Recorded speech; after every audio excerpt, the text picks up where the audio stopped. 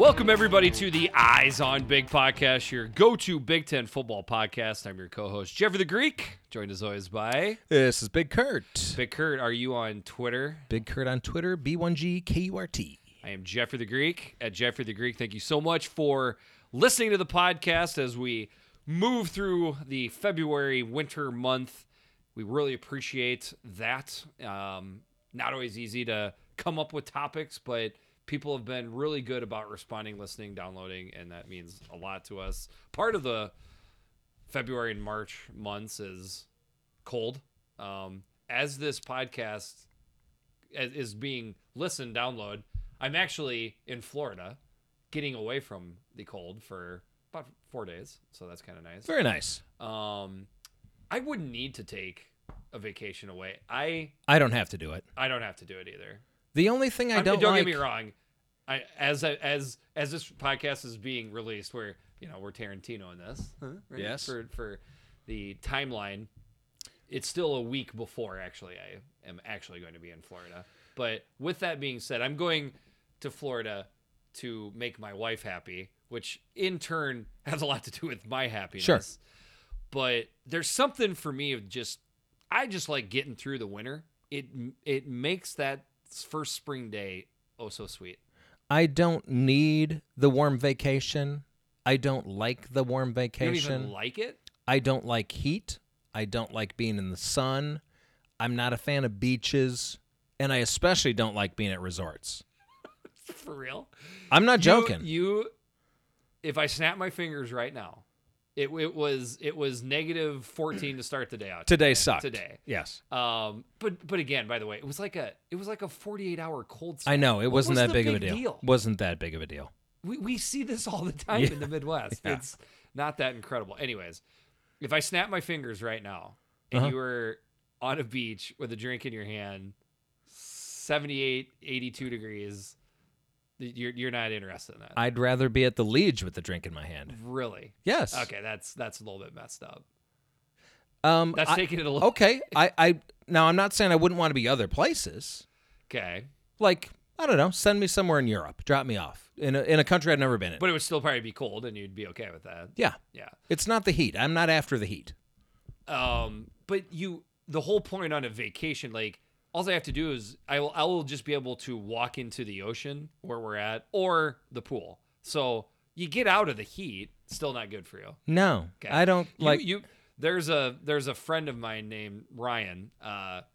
Absolutely hates the heat. I like this guy already. You are that much in. We make fun of him all the time because June, July, August, he's just a sweat box. He's sweating nonstop. Oh, me too. So I've never known you were that heat adverse like that. Absolutely. Now I despise the snow. Okay. So if you can send me somewhere cold with no snow, you're very complex. I am. Okay. Intricate is the word. that's putting it nicely. But I don't want to go anywhere warm. And then lastly, what I would say, and I think we can, speak to this because we're mostly speaking to the Midwest footprint. People on the West Coast look down their noses on us Midwesterners, and they're just like, ugh, I couldn't stand living in that cold weather. And I think very few people, other than my podcast partner, would debate that the climate in California is more agreeable than Duluth, Minnesota. Well, I'd probably agree with that. Okay. Because like Northern California never gets too hot. I mean, they got their microclimates, so It depends where you are, but it never gets too hot, never gets too cold. Sign me up. I'm okay with that. Okay. And no snow. Yeah.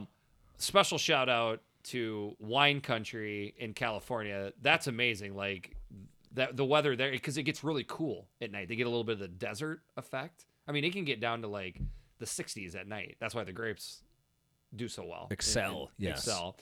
But with that being said, people on the West Coast, they just think like, well, yeah, I live in a $1.4 million house that's 750 square feet, but I don't have to deal with the winters. No, the winters aren't that bad. Well, you can have a large home that you own, right, that is close to a major metropolis. And I'm not just talking Minneapolis. It could be Chicago's pretty expensive, but there's a ton of cities in the Midwest that are much less expensive than anywhere on the West Coast. it's not worth it to just get better weather to give up all that other stuff. No, and allow me to turn off all of our coastal listeners as I say this. I'm glad we have bad weather to keep them out. 100%. I don't care if you are turning them off. That is 100% accurate. Okay. Yeah. Glad we agree on that. More stuff we're listing off that we agree on. So, all right. In the last podcast, we ranked the coaches 14-1, then 1 back to 14. We're going to do the same thing here for the programs. So you kind of listed off your criteria for the coaches in the last podcast. Do you have that? I've got some criteria here. For the program. For the programs. Okay, go. Okay. First of all, and not in any specific order, but we have to take in consideration all these. Overall program tradition, wins versus losses, Big Ten titles, national championships, Heisman, great players. Recruiting footprint is going to play into this. Administration. How much does the administration help you win? Facilities, ability to win your division, conference playoffs, national championship. Pressure. Basically just like pressure. Okay. Sorry. Pressure's a big one. Yeah. Pressure to win. So we're kind of looking at this from a perspective of a potential coach getting hired by these programs. There you go. So that's the negative is okay, we're going to hire you at Ohio State. You've got all these great players, but you got to win, baby. You got to win national championships. You got to win Big Ten championships, et cetera, et cetera. So pressure basically means expectations versus reality. That's Correct. Essentially what pressure is. Yes. Yeah. And right. just like our coaches ranking, we're listing off as many things as possible so that way we can hide behind a shroud of reasons if your program is not ranked where you think it should be. I will repeat what I said on the previous cast. We'll include as many criteria as possible so we can cover our asses and justify any picks we make. And like I said, hey, we're just trying to have fun here. You got to Let's go back to that. This is all about fun. And one more that I haven't mentioned, recency bias is allowed. There's going to be some. Yeah, there's going to be some. And we'd love to hear from you on Twitter, even if it's negative. Tweet us. Try whenever you have to give somebody something to improve on, the first thing you do is say, "Hey, first of all, I really liked what you did with Always start with a positive. With the Smith project. Always. It was great how you brought that the up. Penske file. The Penske. Remember what you did with the Penske Penske file? Man, What's good that stuff. from? That's Seinfeld. That was Seinfeld. Yeah. The Penske file. Okay. When he got hired at the fake job and he didn't actually have the job. That's right. And then was that the one where he goes, I found if I just always look frustrated and I just walk around. No, that was a different one. That was a different one. Yeah, that was when he was working for the Yankees. If you look angry, people think you're working hard. You're working hard. Yeah, he was with the Yankees at that point. Yeah. That was good. That was Yeah. good on. I've used that before. Oh yeah, I think we all have. All right. So we are going to start out at the bottom and work our way up. We don't have any financial news to tie this to. This is just straight up program rankings. Yeah, we didn't tie in the I guess the overall revenue. I suppose we could have, but Hey, it's the Big Ten. The overall revenue is good. Is good. Yeah. It is very good. Number 14, we got Rutgers. And I got to be honest with you, when I sat down to make this ranking, I honestly thought maybe I would have Rutgers a little bit higher. I'm not going to say I didn't think about it. Okay.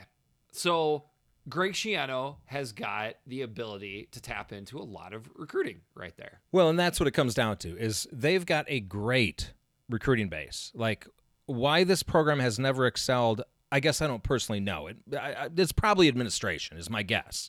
But there's no reason that this program can't excel except for the fact that they haven't in the past. That is the number one reason. They're a conundrum wrapped in a riddle with that because there's no reason they should be this bad. But the fact of the matter is there is no tradition to speak of with Rutgers football. Nope. Like the high point was around 2005, 6, and 7 under Greg Schiano, who's back under the Which, helm. by the way, those were some great games they played. Like sure. A lot of those Thursday night games. That one against Louisville. Oh, so good. God, so good. Great game.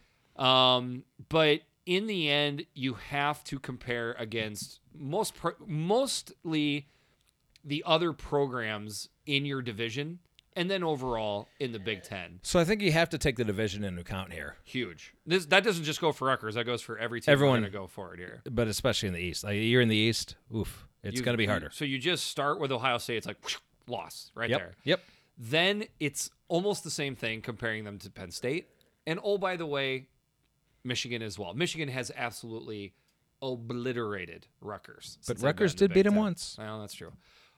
But most of the time, no. Then, I mean, Michigan State obviously has been the stronger program. Even with Michigan State struggling, they've still beat Rutgers.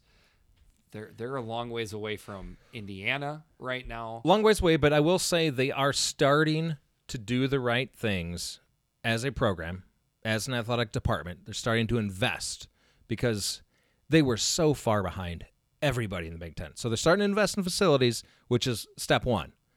But it's going to take a while from that point. I'm going to challenge you. What's the high low for each program, right? So we'll just do wins. Now, I'm not saying the absolute highest, because the absolute highest I could see Rutgers getting to, if I'm being crazy, is 10 wins. Whoa. You think that's way high? That's too high. They schedule, here's how it would go down.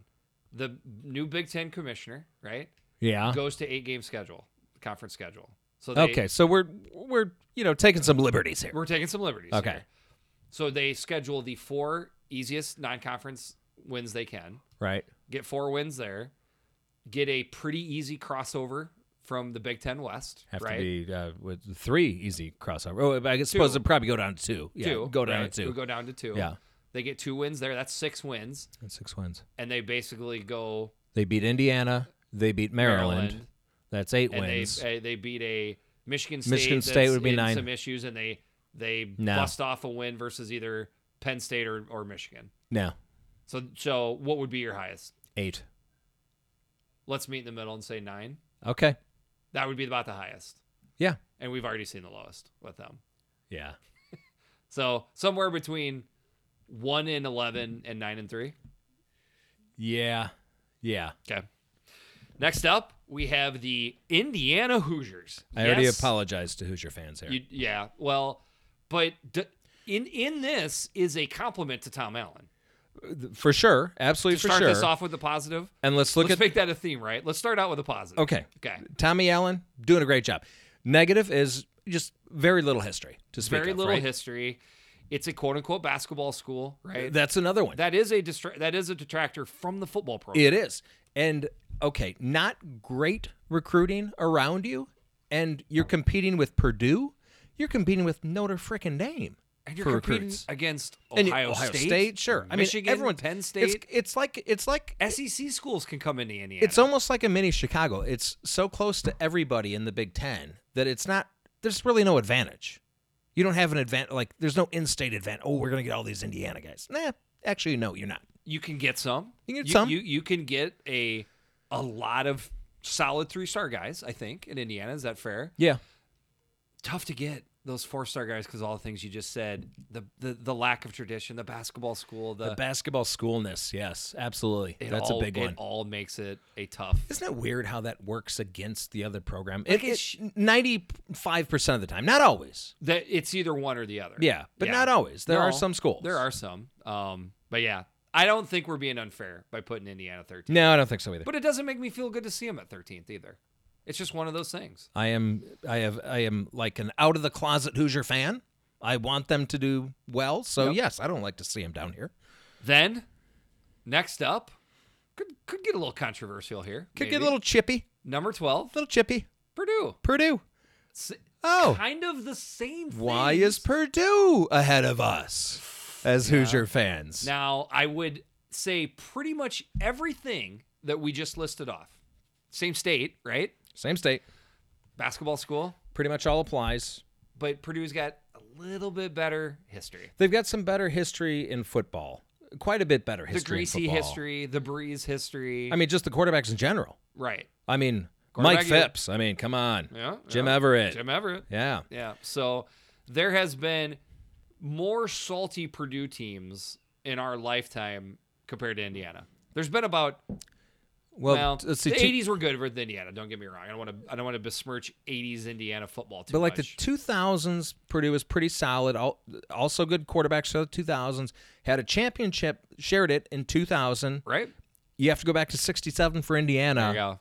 So you got to give it to Purdue here. They deserve to be a spot above Indiana here. And I think they're being a little more aggressive in the facilities. I think they're getting a little more help from their admin. Aggressive in how they're paying their coach. As Yeah, we discussed touche. on the last. I mean, that's just another thing Yep. you can point at. So it is what it is, right? I mean, this is the facts that we think we're looking at with a program like this, and it seems to make sense. Number 11, we got the Illinois Fighting Illini football program. And I think it'd be fair. I mean, I feel like you can take Illinois, Purdue, and Indiana, and they're fairly interchangeable. They're fairly interchangeable. Yeah. The positives here is that there's been positives not that long ago. So you've had spikes with the Illinois program. You do. Which is strange. Like, if you look at their history last 30 years, it's mostly awful. But then, whoa, they win the Big Ten in, well, okay, let's go back a little further. Win the Big Ten in 83. Win the Big Ten in 1990. They win the Big Ten in 2001. They go to the Rose Bowl in 2007. Like, it's they've like, had there spikes. Is a uniqueness with Illinois Absolutely. football like that I've never seen before. It is a roller coaster up, Yep. down, up. It's crazy. It's crazy. To That's me. the only reason that I feel like they belong above Purdue and Indiana. Is They have a But higher that's ceiling. But that's a big thing. They have a higher ceiling. And they have an access to, well, Purdue's got the same access, but being in the Big Ten West, like it seems like there is a more attainable chance to get higher than certainly Indiana and Rutgers in the East. Yep. So that's the advantage they have. Now, one thing I'm going to let you talk about a little bit is, people talk about the recruiting basin that is Illinois. You think it's a little overrated, correct? Like the recruiting, I guess you said the word base. Okay, the recruiting base in Chicago is it overrated? I mean, there's a lot of recruits that come out of Chicago, but they don't seem to produce elite talent from that area. It's very rare that you see a 5-star coming out of Chicago. There you go. It's a lot of solid 3 and 4 stars. It's a lot of solid 3 and 4 stars, and there is absolutely no loyalty to any program for all of those kids. And I thought that was going to be like I'm a 5-star kid, and that's not. I mean, that's Illinois and Northwestern. Like, Illinois kids don't have this yearning desire to stay in state. Well, that's what I'm getting at. I'm an Illinois kid. I'm a highly touted kid. I live in the state of Illinois. The University of Illinois might as well be a different name. Like, it's might as well be Wisconsin. Might as well be Iowa. Might as well be Purdue. There is zero loyalty in state. And the competition for everyone comes to Chicago to recruit. I mean, pretty much name your Big Ten team. They go to Illinois to look. Every one of them. Other conferences come into Illinois as well. Sure. I mean, everybody looks at that state as a highly competitive state. Also, to finish up or to continue on with the theme, Indiana, Purdue. Illinois is mostly known as a basketball school. I mean, touche. That Good is point. also Yes. a point there. A little bit closer to being both, right? I mean, A little bit. because another reason that I think it makes sense to put Illinois above Purdue and Indiana is, and we got to go back a ways, but man, Illinois football was incredible way back in the day. But I don't know if it's incredible, but I always feel it's solid teams. Even if they didn't have good record at the end of the year, always competitive. Yep. So I think that makes sense here at 11. Number 10, we got Northwestern. Now, so some recency bias here. a little bit of recency bias, but they deserve that recency bias. Absolutely. I think so. We talked on the last podcast, 3 straight coaches that have been very solid coaches at Northwestern. No, I don't think there's any doubt in the mind that the 3 best coaches that have been at Northwestern are the 3 most recent coaches. Well, Ara Parsegian, but he was pretty short-lived. And so far back. Yeah, so far back, yeah. So it's incredible what the last 3 coaches have pulled up, but that's what gets them to the 10th ranking. Yes. Because if podcasts were a thing that was invented 25 years ago, and if you would have said Northwestern was not the last place team in the Big Ten, people would have been amazed. Like, what the hell has gone down in what's gone down in Northwestern the last 25 years is a lot of winning. And the weird thing about Northwestern, they're such an outlier in the Big Ten, right? They're the smallest enrollment in the Big Ten by far, not even close. They're the only private school in the Big Ten. Their academics are so good that they have to recruit nationally. They have to look for a specific type of kid. There are so many built-in obstacles for Northwestern. That's why you can't That's why I don't think they can be higher than this. That's why they can't be higher than that. You could make a point that all the things you just said, they should be lower, but in spite of all of that, they have been winning a lot of football games. Like this You can't deny that. This is always a solid team. I mean, there's no way you could put them below Illinois, Purdue, Indiana at this point. But with that being said, if Pat Fitzgerald stepped away, there isn't a Big Ten fan outside of Evanston that doesn't think this football program would cater after that. Is that accurate? Or do you think the backbone is so strong right there that... Well, that after wouldn't this be year, the I'm case? not so sure. If you had asked me last year, I'd said they'd be fine. Because maybe even the Northwestern football program would be... Because we talked in the last podcast that Pat Fitzgerald would have been higher up a year ago. Would have the football program be ranked higher up on this list as well? Not much. I don't think so. Okay. I don't think so. Okay. No. All right. Number 9, and I think we have maybe a little bit of a line of demarcation, a very light line of demarcation from 10 to 9. Yeah, it's grayish. There's a okay. grayish line from 10 to 9. Little bit debatable here between the next two. In all honesty, you could flip-flop these, I think, to a certain degree. Number 9, we got the Minnesota Golden Gopher football program. So Minnesota has, had a very solid program for many years, right? They haven't had the high highs until this year, Right. but they've never had the low lows. They have. If you look back on Minnesota's football history, we'll just say the last 30 years, they've gone to a lot of bowls. They have gone to more bowls than most teams. Yes. And people kind of don't know that. And it fits into what you're just saying here. They've never really been bad. Very rarely. They had a couple horrible years. There's been a couple horrible years. The Brewster years. The Brew Crew was disruptive. Brewster. But, yeah. That was bad. Yeah. And again, I go back to they did all of that without a quarterback. They went from Ricky Foggy to Tanner Morgan. That's how long they went between good For real. quarterbacks, pretty Yeah. much. Adam Weber, he wasn't too bad. But they could always run the ball. I'm kind of going back to the Mace years. Loved the Mace years. The Mace years were good. They were the epitome of the 8-4 team you didn't want to play. Or back then it would have been 7-4 or 8-3. Yep. But you know what Gopher fans always said? Couldn't win the rivalry games. Yeah. Couldn't win the big one. I think it was more Yeah, the thing. but they wanted to beat Wisconsin. Yeah. And they wanted to beat Michigan, and I just say, look, that's not the goal here. But it still fits into the tradition, meaning this is a program that you can win football games at. You can. Then if you factor in tradition, now we got to go back a ways, but Minnesota football was an absolute juggernaut back in the day. Yeah. Long time ago. And PJ's got him back up now. So I'm gonna temper that a little bit. Not a great recruiting base to pull from. No. That's a big thing they got going against them. And I think part of the detraction of the recruiting base is a lot of potential football players that never play football. Why? Because they're playing hockey.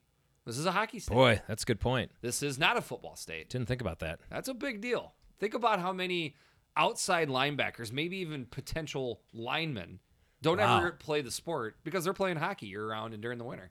Can I make a note of that? That's a thing. That to is a me. thing, yeah. That hockeyness, I'm going to get real deep for you here, okay? Would you say that there's a overwhelming love for Gopher sports or Gopher football in general in this state? No. I think the reason that is because of hockey. In that, Yeah, that could be. Only the top of the top get a hockey scholarship to go to University of Minnesota. People that go to University of Minnesota Duluth, St. Cloud State, UMD, or North Dakota State, most of those are Minnesota kids. Yep.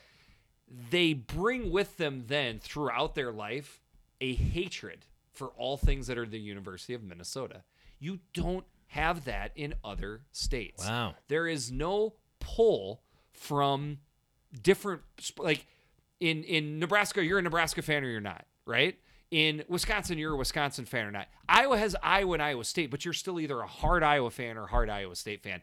there are factions of Minnesotans that dislike the University of Minnesota. This is And interesting. So basically what you're describing is not only is Minneapolis and St. Paul a pro town like Chicago, which I'm used to. I'm used to like this pro town that doesn't Yep. give a crap about Yep, college the sports. Vikings but then are definitely the biggest show here. but right? then at the same time, you've got this hockey pole away.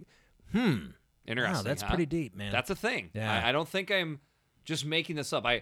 I can't go that deep into other football programs because I don't live in the state that football program resides in. I've thought about this over the years with Minnesota, and that is a thing to me. Yeah. And all it's right. tough because PJ has had the ability to get people to talk about the football program. It's kind of been incredible. He's done a great job that way, but I wouldn't say that he's done such a better job in state than other coaches have. He's done a better job out of state than other coaches have. recruiting. You're talking Recruiting, yeah. But I'm just talking the overall desire to cheer for the University of Minnesota football. Oh, program he's improved that. a lot. There's no doubt. Yeah, because the generations of love for Minnesota football, it's not there. No, It's very rare. it's definitely not. All right, Haven't had a great coach since Bernie Bierman. since Bernie. Yeah, Well, maybe PJ's that next one. that's what my my colleague's dad used to always say. Yeah, Haven't had a good coach since Bierman. great name by the way. Oh, awesome name. All right, so that gets us into the past the no, we got one more. Excuse me, number 8, probably a surprise to people. Yeah. We have the Maryland Terrapins. Keeping in mind this is a potential, like it's what is going to attract a coach? What program is going to attract a coach? Now, when Maryland was not in the Big Ten, their previous conference, they had success. There's been good Maryland football programs. Some good Maryland teams over the year, I should say. But don't you think it's more attractive now that they're in the Big Ten? I think so. Yeah. I mean, And- think about they've had huge facility upgrades. Yep. I mean, they're not lacking for facilities at all. Their recruiting base, I mean, they have no excuse not to have. They have talented teams, but They do. but they have no excuse for that to change. I really feel like most people listening to this are going to be aghast at how high we have I think so. Maryland. I think they will. And I think a gigantic chunk of this is what we're looking at for potential if the right person was here Yeah. and they took control of that recruiting base.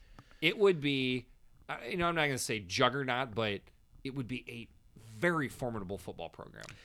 So the DMV is unlike Chicago in that they have all the high-level guys. Correct. I mean, there are so many 4 and 5 stars coming out of that area. And even assuming they never get a 5-star, or maybe 1 5-star every now and then because of whatever reason, but they probably won't, right? But they still They have. Well, that's true. They have even recently. They still would have access to a boatload of 4-star. Oh my guys. God! If you can get a So coach, I mean, you could make the argument that a coach at Maryland has a better recruiting situation than I know this is crazy, but Michigan. Now Michigan's got the way higher tradition, but Michigan has a tradition, but within their footprint, absolutely, they've got better recruiting. yeah, There's no doubt. yeah. By the way, we completely spaced on the high-low of each team, so we can't go back and Whatever. do that. But I do think Maryland has the ability to get up to a 10-win team. I think so too. Okay, so you're not even fighting me on that. No, I'm not fighting you at all on that one. Okay, There's no doubt they do. okay. If they've just got to find the right coach to harness that. And then I think they can get to a situation where, again, they schedule pretty easy outside the Big Ten, whether it be 3 or 4 games. They get their 3-4 wins there, beat Rutgers, beat an Indiana, beat a down Michigan State team, good enough to beat whoever the crossover is in the Big Ten West. You can see a path to 8 or 9, even 10 wins. I don't know enough about their administration, although they've been doing well on the facilities. So I got to think their administration's behind them. That's the one thing I'm curious about. Yeah. Do they have enough support from their administration? I Also, mean, they're also a basketball school. also a but- basketball school, Yep. and they're also paying locks the lowest in the Big Ten. Yeah, so they got some money to. Yeah. So I don't know. Maybe Yeah. they're not getting the support they need. Okay, that's a good point. Okay. So after Maryland, we are past the bottom half of the Big Ten, and we are to the upper echelon of the Big Ten. Number 7, we got the Michigan State Spartan football program. little bit of recency bias here, probably. Probably, but Things haven't been peachy keen in East Lansing lately. okay. So you're saying maybe a couple years ago we'd have had them higher. I don't think there's any doubt about Yeah. that. Okay. But then if you look back at their history, they've reached some pretty high heights. They've always been really good. 60s, they were outstanding. Correct. 80s, they were very good. Very solid. I mean, even 90s pretty good. 2000s good. They've got a tradition here. Yeah. It's kind of like Minnesota, except better. It's Minnesota, but better. Even with a horrible hire right about the same time frame. Well, earlier than that, the John L. years. Well, and also you got the Bobby Williams years. Yeah. I forgot about Bobby Williams. Oh boy, Those Mark are bad. D'Antonio deserves a lot of credit. for Yes, what he does. What he did at D'Antonio, Michigan State. Yeah. Way to go. But I think John L. has his own special place on the I knew it was going Hall poorly. of Shame for Michigan State fans. And then he started slapping himself in the face. Yep. And then I don't even know. So with that being said, when I think about Michigan, the state of Michigan, So you're second in the state, right? Let's and I be know honest. Michigan State fans are going to hate to hear that, but I don't even think the more rational thinking Michigan State fans can make a plausible, argument that they're not the second picking for recruits. Correct. At the very least. And we're not talking about a not huge- on-field success recently. Agree. But also, we're not talking about a huge talent pool in the state of Michigan. That's where I was just going to go with that. But they can It has pull- been tough for the state of Michigan. They had way more talent back in the 70s and 80s and 90s. Yeah. I mean, it's not like they're void of talent, but then you've also got Ohio there. So you can go into Ohio and get those recruits. You can go to Chicago. You can dip into Pennsylvania as well. So it's not like there's no recruiting base, but right there within the state, it's not great. It's just okay. But where you're recruiting, Michigan and Ohio, which I got to think, in Illinois, I got to think those are the states that they want to go the hardest at. They're second in Michigan. Correct. They're at least fourth or fifth in Ohio. I mean, Ohio State, Michigan, SEC schools come up in Ohio. Kentucky is actually third in Ohio right now for recruiting. Yeah, I believe that. And it's tough. Then basically they're up against the Wisconsins, Iowas. That's who they're recruiting against. Yeah. Nebraska too. They got to compete against. Sure. It's and now you got to bring up. There's struggles with the athletic department right now. It's as a we mess. record this, It's an absolute. we think there could be sanctions that come down. Could be. I don't know if I expect that, but Yeah. Okay. I don't know. I have no confidence in the NCAA, so No. Yeah. I mean, we have no idea what to expect. I mean, that's not anything we could guess on. But anyways, I think Sparty's about where he needs to be. I think so. All right. Next up, we've got the 6th ranked program, the Iowa Hawkeyes. A lot of things I think to take into account here. Certainly one of the first things you're going to point at is 2 football coaches in the last 114 years. Okay, it's not that much, but it pretty much feels like it that. feels like it. So You know what it is? They're the Green Bay Packers quarterbacking of college football. That's a great analogy. I've actually seen that analogy. Brett Favre into Aaron Rodgers. You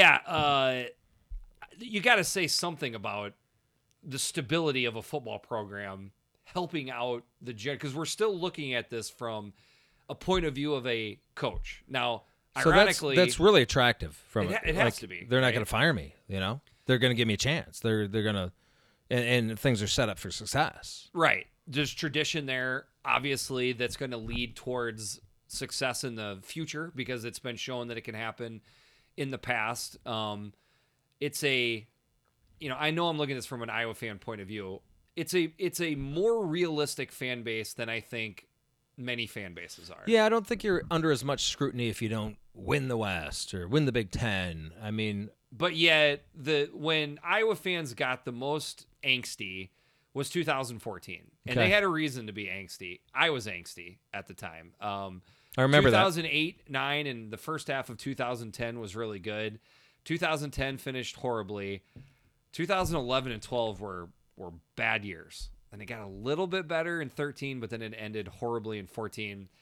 That was the only time that Coach Ferentz has been at the school where there was pressure there, and there should have been. Yeah.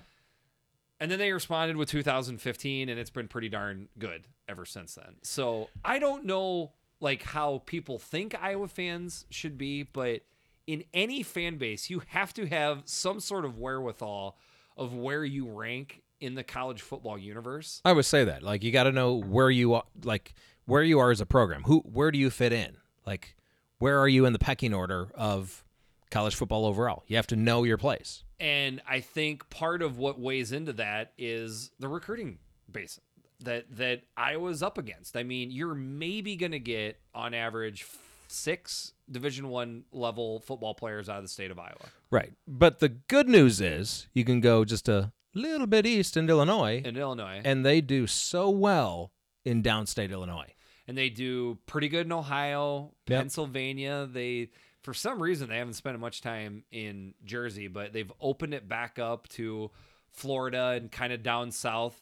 They just do pretty darn good recruiting. And what that turns out to be is pretty, when you mix that in with, I think, some excellent coaching, you get a football program that typically punches above its weight class. Is that accurate? That's accurate. They've also got a system, like Michigan State had a system, like Wisconsin's got a system. So, it's just kind of plug and play. If you're a coach, just keep doing what we've been doing. If you use our formula, you're going to be fine. You're going to be good. Yep. And it's okay to go 7-5 occasionally. But we're going to expect you to get to 10 and 2 wins, and then it's okay to yo-yo back and forth a little bit like that. So, all right, so that gets us to the number 5 ranked program, the Nebraska Cornhuskers. Certainly, blue-blooded history plays huge into where their ranking is at. The on-field results haven't been good lately. Not lately, but I got to say, if you look at all of history, they probably have the best tradition in the Big Ten. You'd put that over Ohio State? I think so. I would National say championships. Yeah. I mean, not Big Ten champions, but conference championships, overall wins. It's either them or Ohio State, right? Okay. Yeah. No. I guess what I'm saying is there's a debate between Ohio State and Nebraska. I think you can debate that. Yeah. Sure. I mean, I think Ohio State's higher up in all-time wins and things like that. I don't know. Okay, we're getting off topic here, but one thing you can't deny is how amazing Nebraska's history has been. Absolutely. Most people think of the 90s. They were also pretty incredible in the 70s. And, oh, by the way, the 60s and 80s was pretty good football as well. And they had like a down-ish 50s, I think it was. Was that what it was? Okay. And then before that, they were fantastic, too. Nebraska football has been very good for a very long time. Yeah. Something, pulling against it is because of all that we just talked about, the expectations are off. They're through the roof. To me, that's the biggest attraction you have here is the pressure to win. The pressure. Well, okay, the other one would be recruiting There days. you go. I think there's kind of almost a 1A, 1B, and they go hand in hand because it's expectations against there's maybe 3 or 4 Division I ready football players in Nebraska. Right, so you got to go far outside of your footprint. Like, you're not as close as Iowa to Illinois, for instance, right? Yep. So you have to recruit nationally and Ohio, and everything, all of it. Yeah, you're one step removed. But Scott Frost has been doing a great job in spite of that. Yep. But still, you have a huge hurdle there, being right in the middle of the country around not a whole lot of talent. And we probably didn't talk enough on the last podcast on Scott Frost, just how great of a job he's been doing recruiting in the amazing. face of, the challenges that have been up against. In recruiting comparison to history, typically you will see somebody bring up about how them getting away from the Big 12 and their quote unquote recruiting base history. I don't know how you want to call it. Like down south in Texas. And Is that a thing? I mean, how big of a thing is that to you? I mean, I guess, yeah, it's got to be a thing. I mean, that probably was their pipeline. I don't go that far back in Nebraska recruiting, but you have to imagine when they were in the Big 12 that their bread and butter was Texas, right? Yeah, it was, yeah. Yeah. And then they supplemented on like a little bit in Jersey. It was the prototypical, it was the farm boys from somewhere in the Midwest that were their beefy linemen, everything like that, and then they got speed down south, and a little bit from Jersey too, I think. Yeah, and I think they would go a little West Coast here and there too. Yep. But yeah, I guess that's a good point. They probably It's just changed that They much. probably cut that pipeline off moving to the Big Ten. Is that one of the biggest detractors that's been against Nebraska?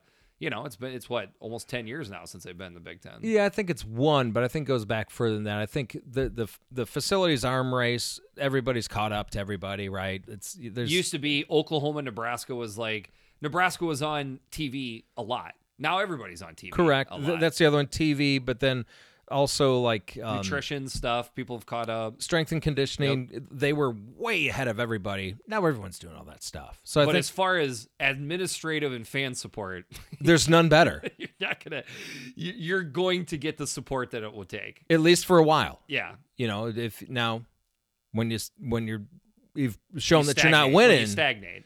then You're that's gone. You're problems. gone. Yeah. You're gone. Yep. All right. So number 4, a little bit of a debate here between Big Kurt and I on 3 and 4, but we've got Michigan at number 4. Some of the things that we just talked about in Nebraska could be applied to Michigan. You definitely have fan support. This is Absolutely. the school and fan base love their Michigan Wolverine football program. I don't think there's any debate about that. But then you do get up into a expectation versus reality thing. And where the heck are we at with that with Michigan? I still can't 100% put a finger on it, but it's a thing. I can't put a figure on it either, but I gotta think at this point, Michigan fans overall are thinking, you know what? We're not Ohio State. Or this just is what we are now. I think so. I think they're.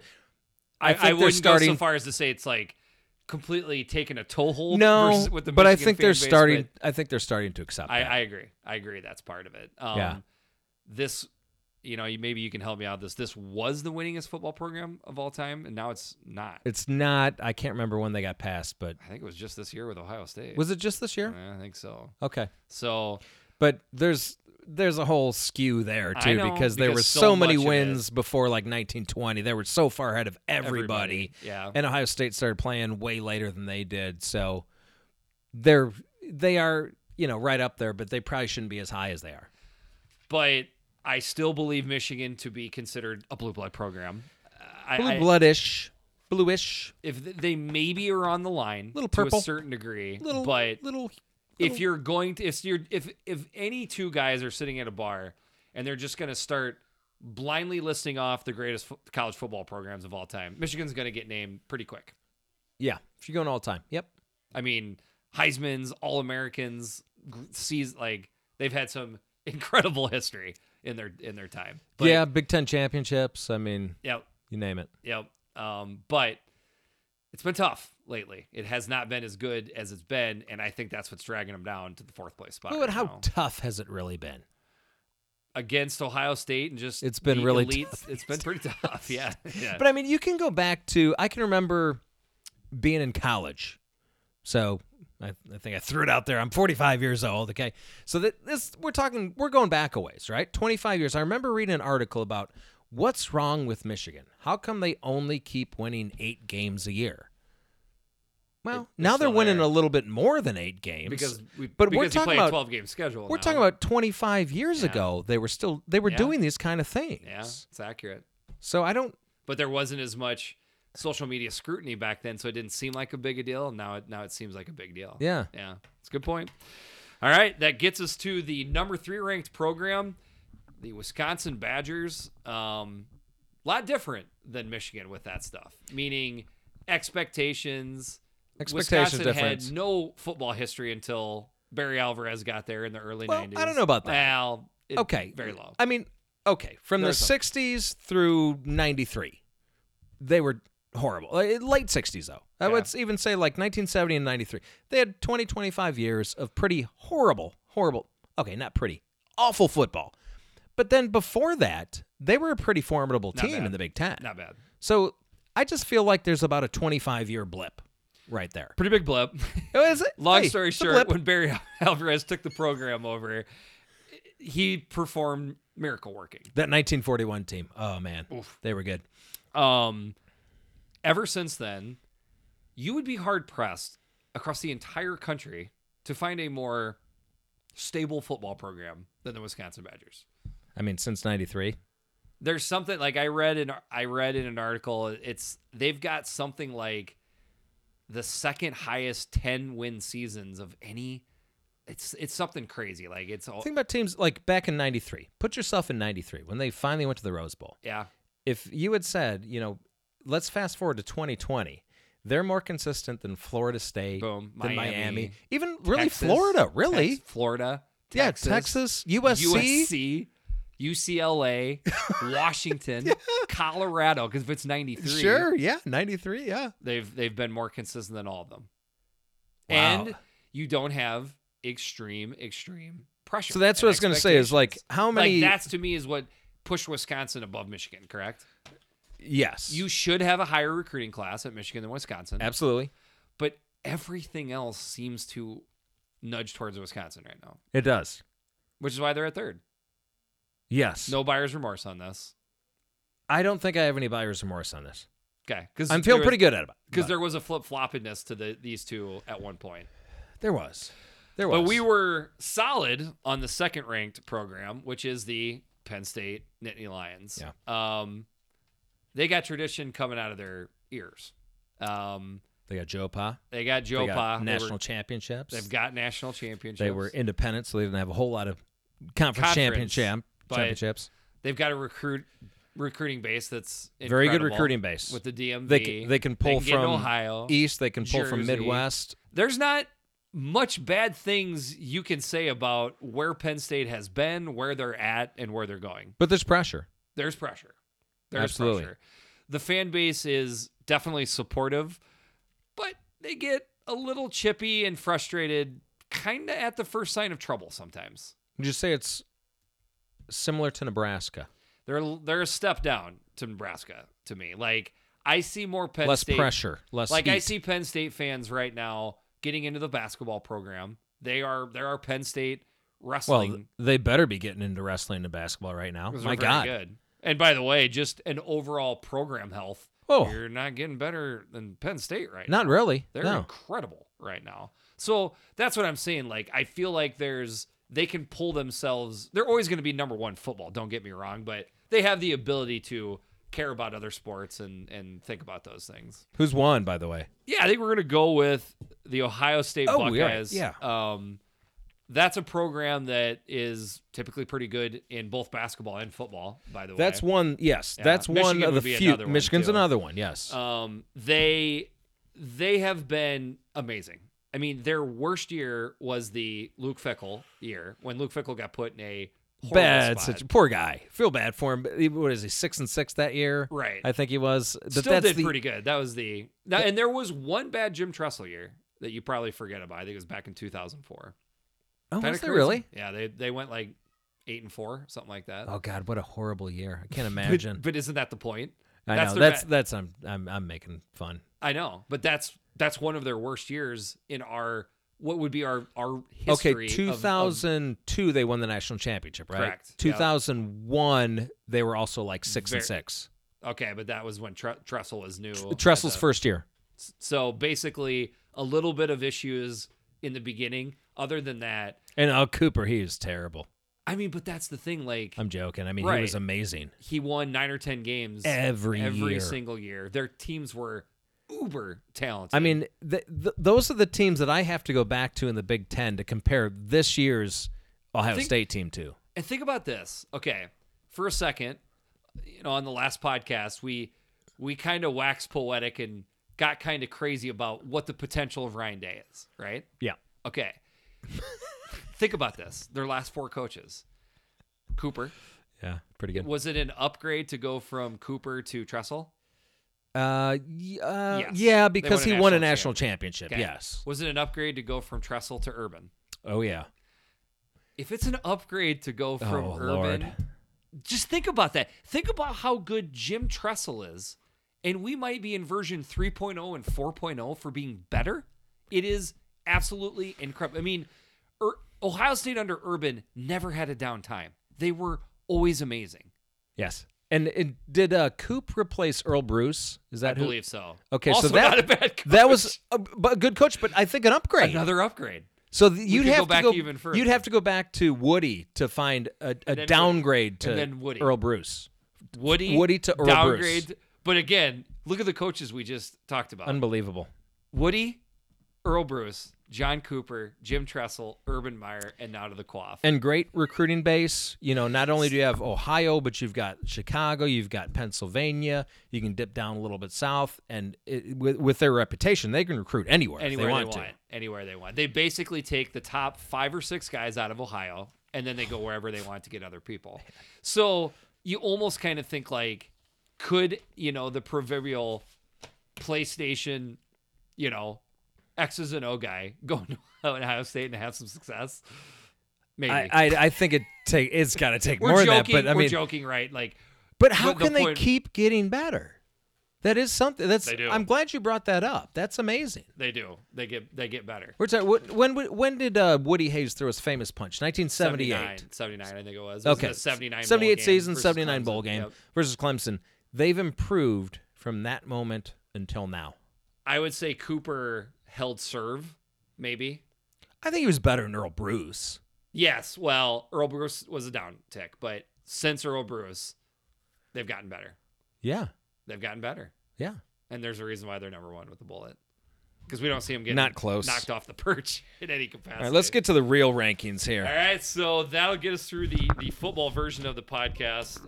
Now we're going to go a little Tarantino Yes. action. So, Finally. I would just say overall, right, when Quentin Tarantino hit the stage, he changed cinema. Things were different after Quentin He Tarantino. was revolutionary. He was influential. And mostly it was because he was just odd and did it He was different. different, which is good when you're especially in Hollywood, aka Hollyweird. When you can be a weird one in Hollyweird, you're That's definitely saying something. That's a superpower right there.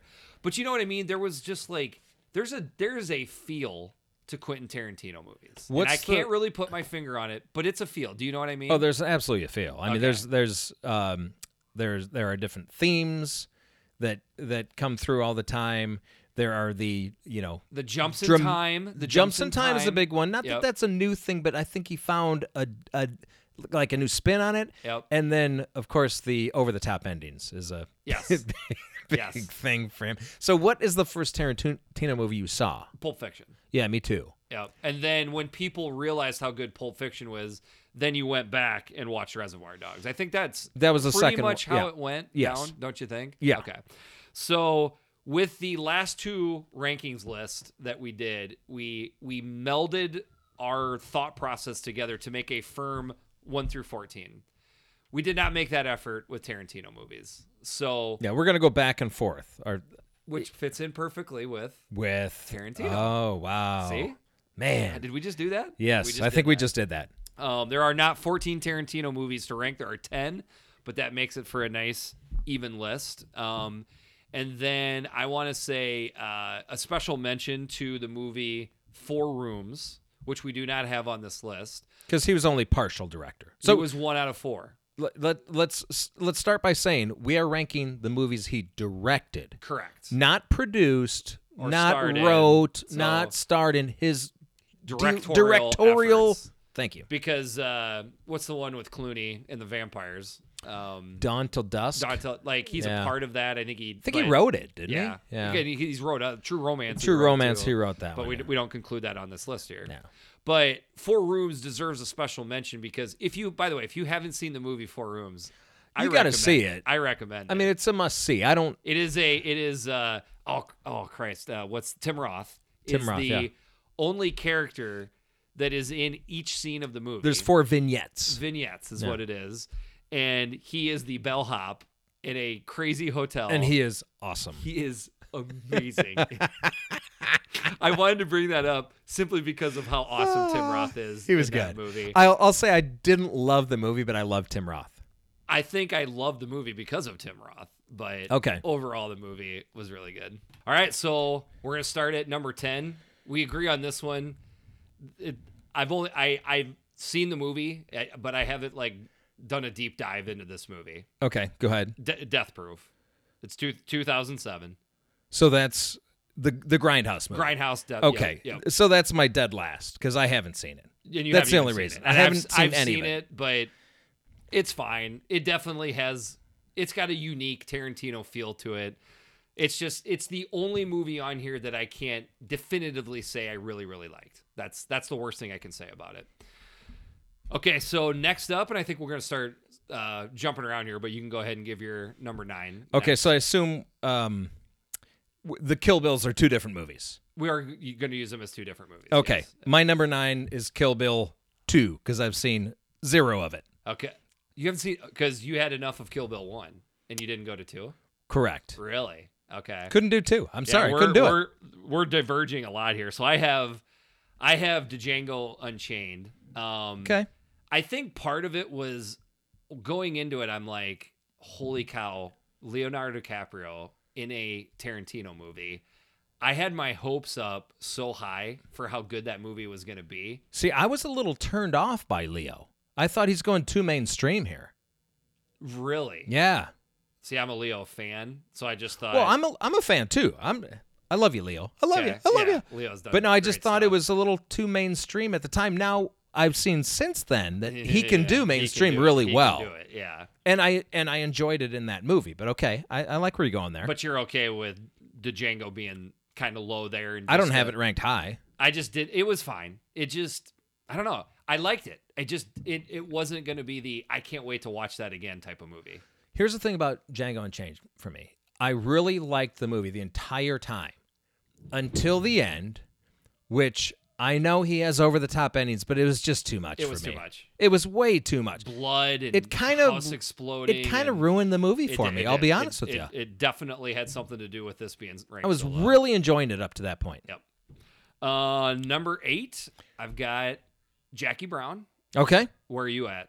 So Kill Bill 1 is so 8. I just couldn't get through. I've tried multiple times to get through that movie, Okay. and I can't get deeper than like 45 minutes. Into either Kill Bill. I didn't watch the second one. Only watched the first one. I could not get through it. I just couldn't do it. Not an Uma fan? I like Uma. It has nothing to do with, you know what I think a big part of it is? I don't care about the kung fu stuff. It doesn't interest me in the least.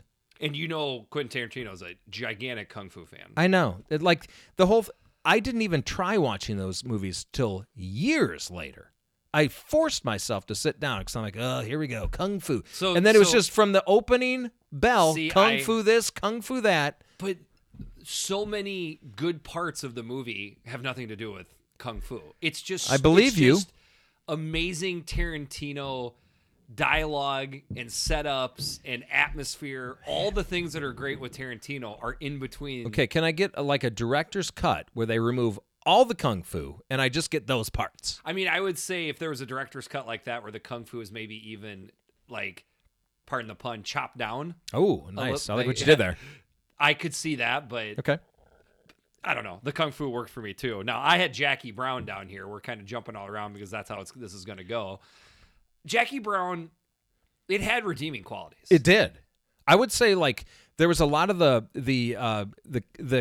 dialogue, a lot of the relationships that I really was kind of digging. Yep. But the as a whole, it just didn't bring it together for me. Unfortunately, I think Pam Grier was the worst part of that movie. Yeah, she wasn't good. And he wanted to make a movie with Pam Grier. And we so know bad. that because of Reservoir Dogs. Yep. It just, and I love Cherry, the detective. He was good. I liked that character. He was good in that and movie. he was trying, and Tarantino was trying. It just there's a lot of things that just didn't. But it didn't ever perfectly fit together. Did not. I will say when De Niro killed the chick in the towards the end of the movie, who What's her name? she was like in 80s and 90s. Yeah, star. but it's the one that he banged earlier in the movie. Yes. I mean that. And then he just got tired of her crap, and like that was. But she was in Hateful Eight. Gosh, Yeah. what the hell's her name? Oh man, I'm having a brain fire. Yeah, I thought that scene in that movie was fantastic. I can't think of it. You know what I mean, right? I know exactly what you're talking about. But I don't know. Overall, it wasn't enough to I don't know, just save the whole movie. I mean, I will Bridget say- Fonda. Bridget Fonda. Oh yes, yeah, Yeah. Bridget Fonda. I was so excited to go see that in the theater too. Yep. I'm like, here's his neck. Like And Jackie Brown came out in 97, so we went from Reservoir Dogs 92, Pulp Fiction to 94. Jackie Brown was the next one out, and a lot of people were let jacked. down. A lot of people were let down. Yeah. Yep. So I have Jackie at 6. So you're pretty close to me. Yep. Okay, I had him at 8. Jackie Brown, what'd you have at 7? I went with Hateful Eight. Oh, weird. I have Hateful Eight exactly number 7. It's good. I don't think it is good. What? It's a good. Oh, it's a good movie. Okay. What is it, like a 2.5 hour movie? It's long. I think I watched an hour and 50 of it, and I just couldn't take it anymore. Really? Yes. Okay. I guess I can definitely say I liked the Hateful Eight more than you then, I guess. Lots of good, I mean, just like most Tarantino movies, there's a lot of good performances in it. This one There were was good performances. There was Yeah. some good dialogue. It just didn't seem to be going anywhere. a name that probably most people won't recognize, but Walton Goggins is the actor in the movie. He's the sheriff. He was amazing in this movie. Samuel Jackson was fine. I thought Kurt Russell was awesome. I mean, He's okay. yeah, I thought there was a lot of good Bridget performances. Fonda. Bridget Fonda was in Yeah. it too. She was really good. She It's was like- pretty good. Yeah, it's just not enough for you there. It just wasn't grabbing me, man. I'm surprised it even ranked that high for you. Well, You haven't even really watched Kill Bill 1 or 2, so. so again, I have Kill Bills at 9 and 8, Yep. Hateful Eight 7, Yep. and then next 6 Jackie Brown. So, and then mine were my next 2 up, 6 and 5 I have together, which is Kill Bill 1 and 2. We're not Okay. going to talk about that more, but I infinitely like those movies more than you. That's goes without saying. I guess the one thing I like about those is like the kung fu outfits are pretty cool That's just part of it. with the stripe down the side. Yeah. I like the stripe. So let me go with So then- so at 5 I've got Django. That's where you got Django. Yeah, and again, And you- I thought it was a great movie up till until the end. Okay. I thought it was an okay movie up until the end. Okay. So that's probably why it's ranked. So you're up to where are you up to next then? I'm up to 4. And are we taking a big jump up here? There's a huge jump up to Okay. Quentin Tarantino's first 4 movies are all masterpieces. And at 4 I have Once Upon a Time in Hollywood. Okay. I'm very close. So Okay. I'm interested. I have Once Upon a Time in Hollywood at 3. I almost put him at 3.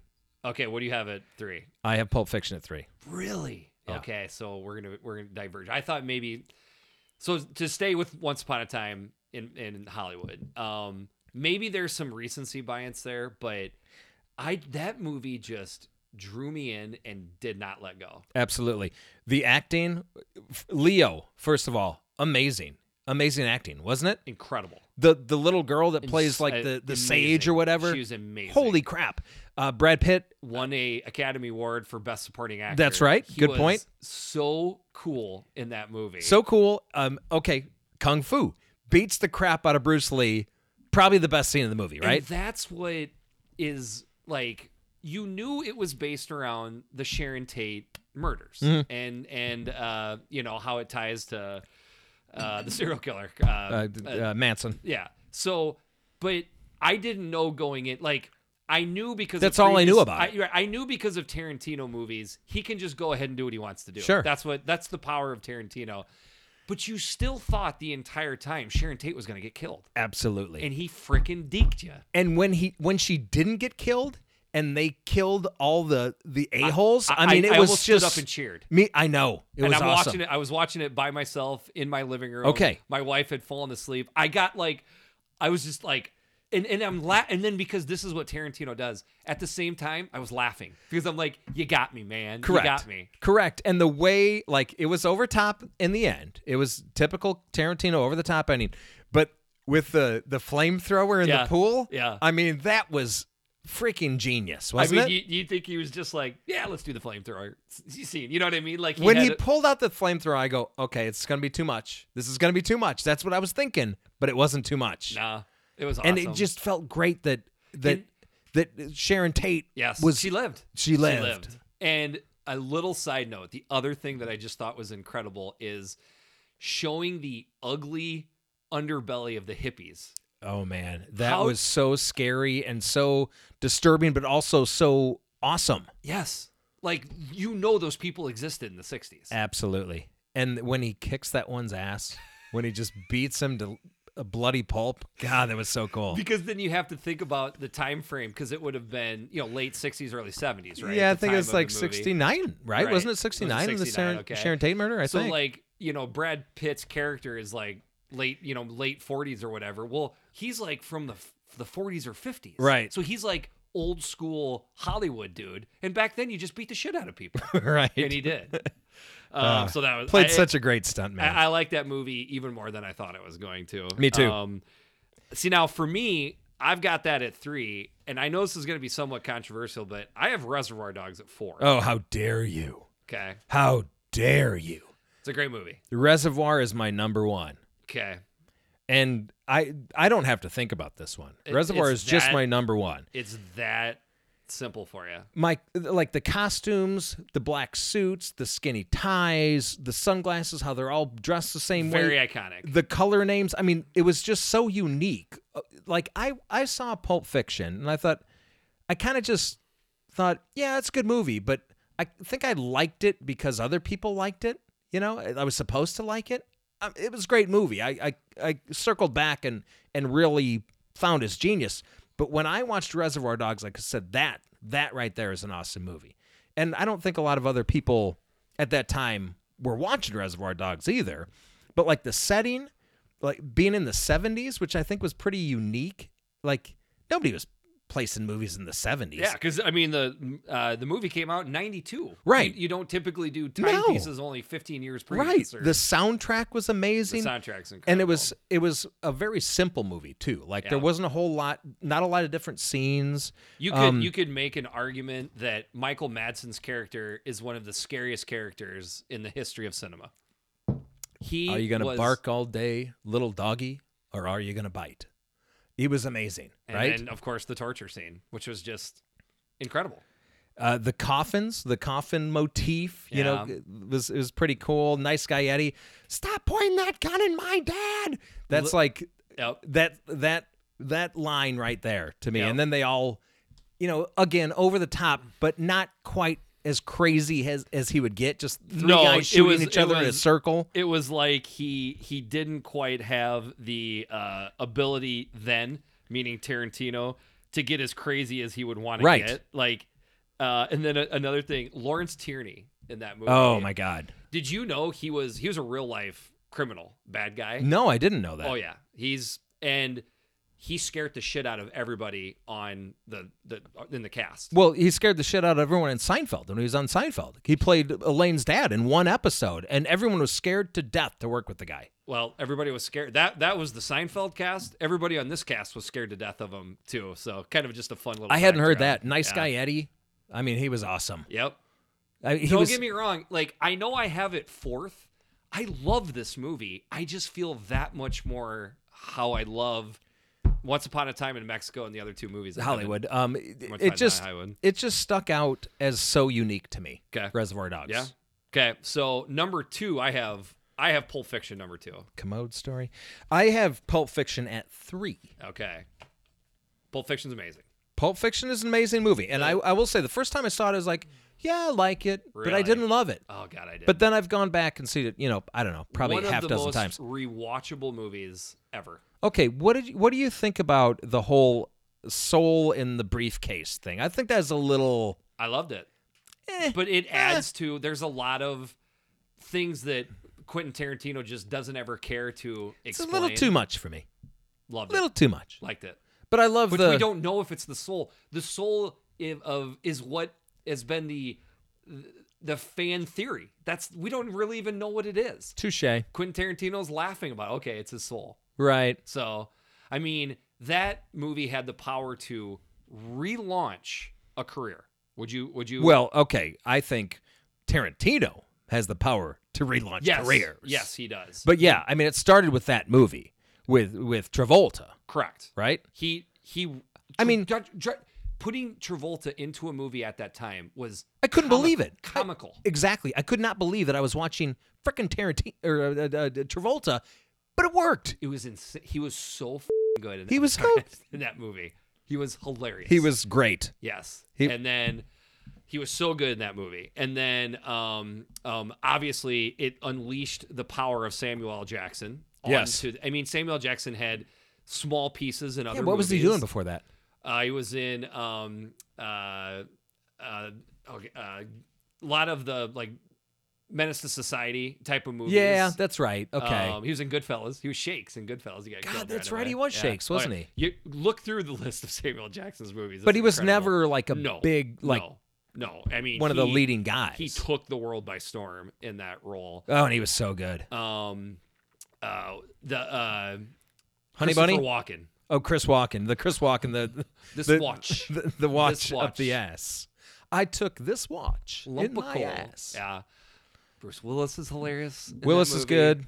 I know the chick, his girlfriend, was very annoying, but that was the part she was supposed to play. Right. That's in the movie. that was it. the part. Yeah, that was her. She did her part. She did her part. Yeah. And it was perfect. With the blueberry pancakes. And then of course, like I feel like the skipping back and forth in the time.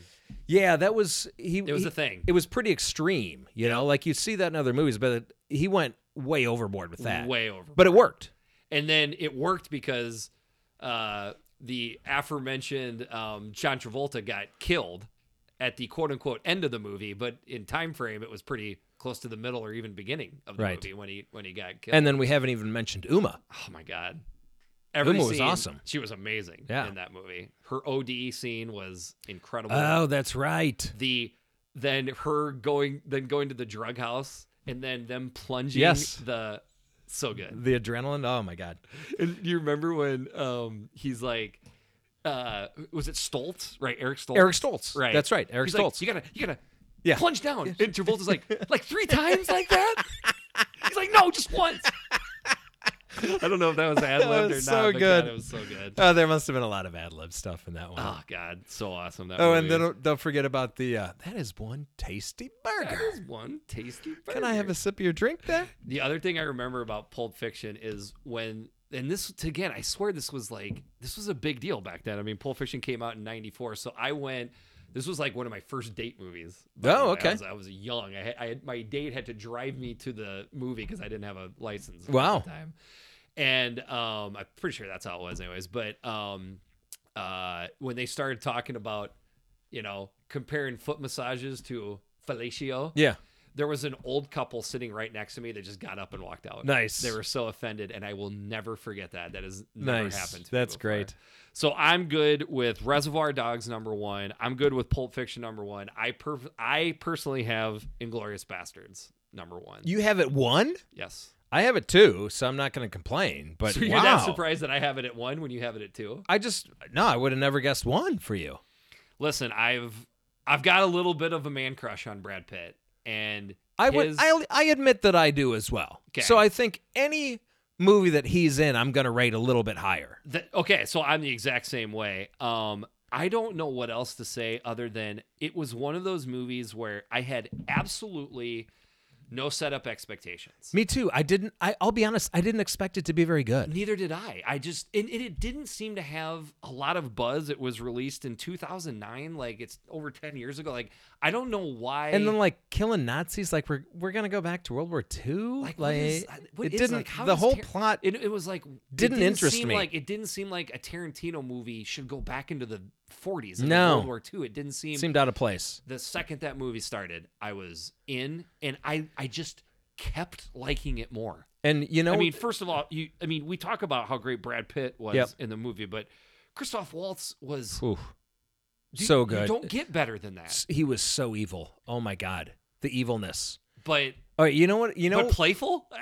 I mean, yeah, but like I hated him, of course, but okay, you know the thing that sticks out, the thing he did in that movie that sticks out to me, that Tarantino obviously did intentionally. There's like that little pastry, and it's got the puff The of way the he whipped just cream. eats it. No, it's got the puff of whipped Yeah, cream, yeah. and he takes a cigarette and sticks it in and it's so disgusting Yep, looking. yep. Like that's what you think of him. correct. It was so perfectly puffy pastry. Oh, it that's was so so ugly. yeah. That's represent. The other thing too is just the whole scene at the beginning of the movie when they're So that was a good when one. they're hiding the Jewish people underneath. Yep.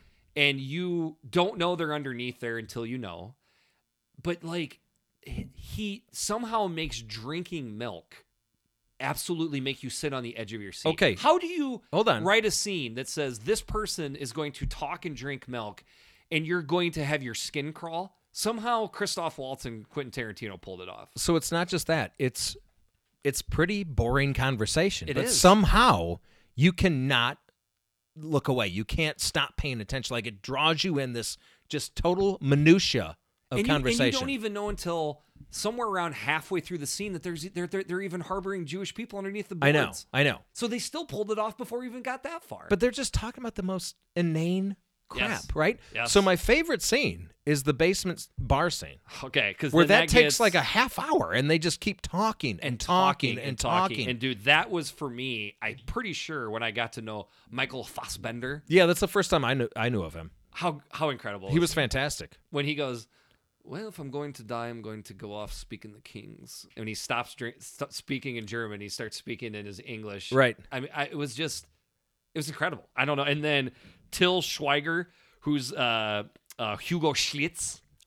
He's one Okay. of the bastards. Okay. He's the bad guy. I mean, he sticks say goodbye to your Nazi balls, and he's like one of the first ones that Okay. shoots. Like, he's amazing as one of the bastards. Like, and then, dude, I mean, Diane Kruger is, she is so hot. So fantastic. And she's amazing in that scene. And Frau just the whole movie. Hammerschmidt. Frau Hammerschmidt. Yep. Yes. And then, of course, Brad Pitt. I don't know, but I know I don't like fighting in a basement. You don't have to be General Stonewall Jackson to know it's not a good idea to fight in a basement. But the thing, when I first saw that scene, the whole thing about ordering dry whiskey with 3 as opposed to 3, I'd never thought about that, but that's a real thing. That is a real thing. Yeah, He European. gave away his regional bias. Correct, With that. yeah. Yep. So good. And by the way, the writing of that for Tarantino to pull that 3 or 3 out of, and it becomes a gigantic plot point. Awesome. And then this was like one of the Tarantino is just toying with you, because then they have a very believable Adolf Hitler in this movie. Whoever was the Adolf Hitler was a good Adolf Hitler. I don't know how else to say that. How he gets killed at the end of the movie, where 2 of the bastards shoot him in the face with a machine gun 714 times.